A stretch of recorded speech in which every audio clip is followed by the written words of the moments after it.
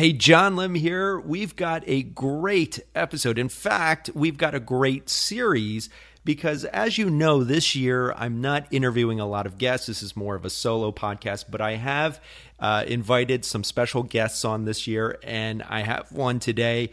And in fact, Peter is going to be joining me for today's episode and then the 2 episode following, because this month, August, is a very special month, and we're going to get into that. But my guest today is Peter Vonosak. Did I get that right, Peter? You were just teaching me how to pronounce your last name. Perfect. It sounds like you've been saying it all your life. And it's a great spelling. And moving forward, listeners, it's Veunnasak. So Vonosak. It's a great name.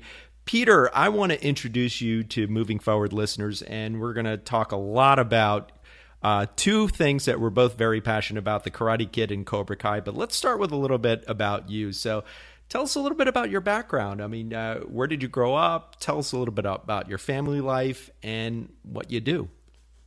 Sure. I'm second generation Asian American. My background is Laotian. So my family comes from Laos. Yeah. And as I understand it, when my grandfather came here to the U.S., he actually changed our last name. So we just kind of discussed, the way it's pronounced, Vonosak.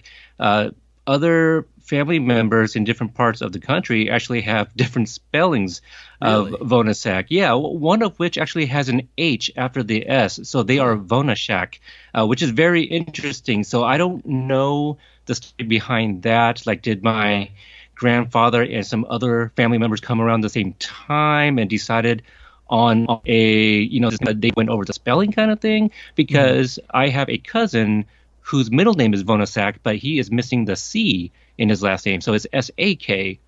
So it's very interesting. And I was told that it was to kind of, So my father, I believe it was, told me that my grandfather was escaping communists, and so he came to the U.S., changed her last name.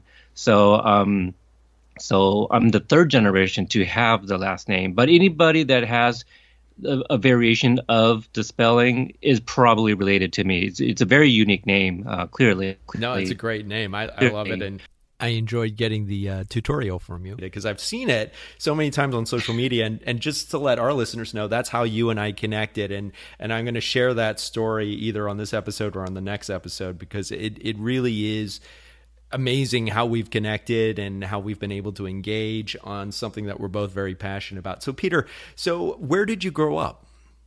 I was originally born in Corpus Christi, Texas. Oh, wow. My parents actually divorced when I was about 5 or 6 because I have spent the next 3 decades growing up in Portland, Oregon. Okay. So I still have my mom's side of the family down in Texas. My dad has family all over the country again. But yeah, I've spent most of my my life here in Portland, and I'd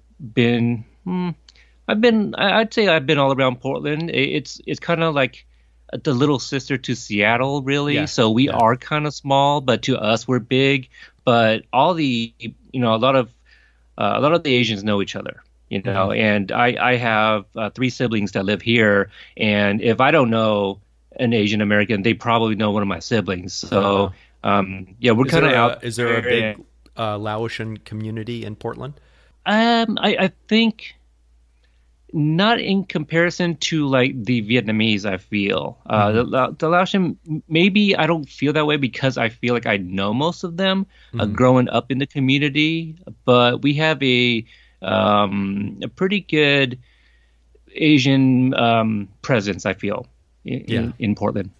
No, that's great. And it's great that you have that sense of community. I think it's especially important in these days. I mean, we're in very trying times, and we're still in the middle of a pandemic. But Peter, I'm so fascinated by you. You have, correct me if I'm wrong, you served in the military. Is that right? That's correct. I spent 10 years in the Army. Wow. And what inspired you to join the Army? Was this right out of high school, or when did you join the Army? Yeah, it was right out of high school. I enlisted during senior year, and you have 2 different options. You can go while you're still in school. Well, not in school, but let's say you were a junior but of age. You couldn't enlist, but you could only go to basic training you would have to come back, finish off high school, and then go to advanced training afterwards. So it's a split operation is what they call it. So I went to both basic and advanced training because I went after my senior year. The reason I enlisted is because both of my grandfathers actually served in the military in Laos. And my father at the age, well, I don't know what age he started, but he has his picture of him at 14 as a cadet lieutenant. I don't know. I think their ranks are all weird. But anyway, he was 14 years old in a military uniform that he hung very proudly at home. And it's nothing that he ever pressured me into enlisting. But he would bring it up. Oh, your grandfathers were both military. And as I understand it, my mom's side of the family, they come from they are pretty known back in the old country, too, because I believe my grandfather's brother was a general. My grandfather was pretty high ranking in the military police. But I also I fathered a son at a very young age. My son was born the end of junior year. And growing up, my dad always talked about, the family name and saving face and things like this. And so to have a child at such a young age, my dad was very, I don't want to say ashamed, but he was disappointed. And we kind of had a bit of falling out pretty early on, even before the birth of my son. And when my son was born, I didn't have my dad around. I was trying to do it on my own. And I felt that I really needed someone to help me out. And I felt the only way to get his attention was to enlist. So I enlisted into the Army. And he couldn't have been more proud. While I was in basic training, he sent me a letter, a pretty lengthy letter, and it was the first he's ever written to me. And he talked about how I brought much honor to the family name and how much he loved me. And I had never heard these words come from my father before. So I'm sitting there at my bunk crying. Guys were like, "Oh no, did you get a Dear John letter?" I'm like, no. And I explained no, you got a Dear Peter letter, but it was a different kind of Dear Peter letter. So that's right. Fantastic. That's right. No, so where were you stationed, Peter? Well, I went to basic training in Fort Benning, Georgia, and we explored Atlanta a little bit, very briefly after that, because my dad came to my graduation, and we had a day pass, and they actually said not to go past like this a certain boundary, but we went to Atlanta anyway. My dad took us to the mall, and while I was in basic training, 9/11 happened. Wow! So some friends and I, we were walking around the mall in full uniform, and people are walking by us and thanking us for our service, and people saluting us, and it was quite interesting, actually.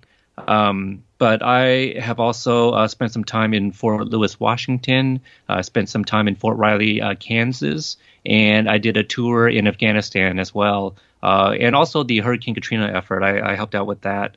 Wow, that's amazing. Well, I also want to thank you for your service, Peter. That is an incredible story, and especially about the way it helped you bond and reconnect with your father. Peter, so what do you do today? I think you have such an interesting career path, having served in the military. I'd love for you to share kind of what your day job is. Oh, sure. I'm a mail carrier, so I work for the post office. And, I mentioned how I served in Afghanistan. After I came back, who are now my in-laws, at the time they were just my girlfriend's parents. They were like, "Well, you're a veteran. You should go apply at the post office. They hire plenty of veterans." And I was like, "You know what? All right." So I went to go apply. I got the job, and I have been delivering mail for 13 plus years now. So I really enjoy what I do. And that's a lot of work, especially now in this pandemic. I mean, I just want to thank you for what you're doing every day. I mean, you are out there, and it's a lot of risk. So I just want to say thank you for your service. Oh, sure. I went from serving the country to serving the community. I really do love what I do. I enjoy my job. there's you feel like family sometimes to the people you deliver to because you see them almost on a daily basis. I remember one instance, a newlywed moved onto the route, and then eventually the wife got pregnant and they had the baby, and I got to see the baby grow up a little bit. So it's really amazing. And people, if you're good to them, they tip you well during Christmas, and that is a thing. People kind of, I think it's a bit of a lost art kind of thing, like tipping your mail carrier, because nowadays you have living communities where you have the community boxes, so you don't really see your person anymore. But I really took that mantra, be all you can be, and applied it with the post office too. So not only do I deliver mail, I also train the incoming carriers, the new fantastic. People. Yeah, and if they need me, I'm also a vacation relief as an instructor at the plant as well. So I have instructed classes.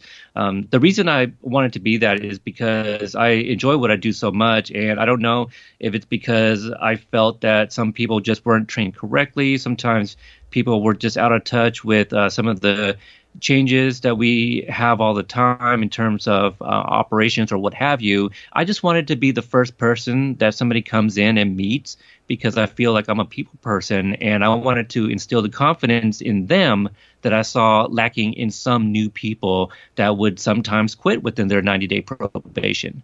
And, I feel that this job, we need good carriers. My father-in-law, our job, we don't have like a promotion type deal where, you work, you're just an outstanding carrier and they promote you to management. It doesn't work that way. I can have 1 week in the post office and, take a and listen to a supervising program and become a supervisor. And I don't want to do that. I want to pay my dues if that's the route that I ultimately want to take. But my father-in-law brings it up often. He's like, why don't you become a supervisor? You don't have to work as hard. You have the kids and blah, blah, blah. And I go, we need good carriers. We have plenty of supervisors who don't do anything. And that's the last thing I want anyone to think of me is that, oh, Peter's a supervisor who doesn't do anything. Because I shade some of the supervisors and managers all the time, but it's all love, Oh, that's fantastic. Well, Peter, as someone who has faced a lot of different challenges, what would you say is the biggest challenge that you face today? Well, today, not to get into too much because I feel it might come up in the next episode, but due to the nature of my job and living with my in-laws who also both work for the post office, there's a lot of we are at risk, not only because of the ages of my in-laws, but just because of what we're doing. My father-in-law and I are both mail carriers, so we go to hundreds of deliveries every single day, touching mailboxes, touching doors, gates, things like this. And my mother-in-law works at the plant where there have been confirmed cases. And so my family and I, we're distancing. And my sister-in-law, luckily, only lives about 10 minutes away. So we're going on almost 4 months now. My wife and the kids, they went to go move in with my sister-in-law because she works from home. My wife works from home. So we just thought it made the most sense and it's the safest for not only her parents, but for the kids as well. So my challenge is just getting through the day because everybody is staying home, saving lives. So they are ordering all types of things. I have delivered what appears to be a pen, a saw or something, because some of these things are heavy. Like I don't know what people are ordering because we have a weight limit because we are one person who's delivering to like hundreds of homes.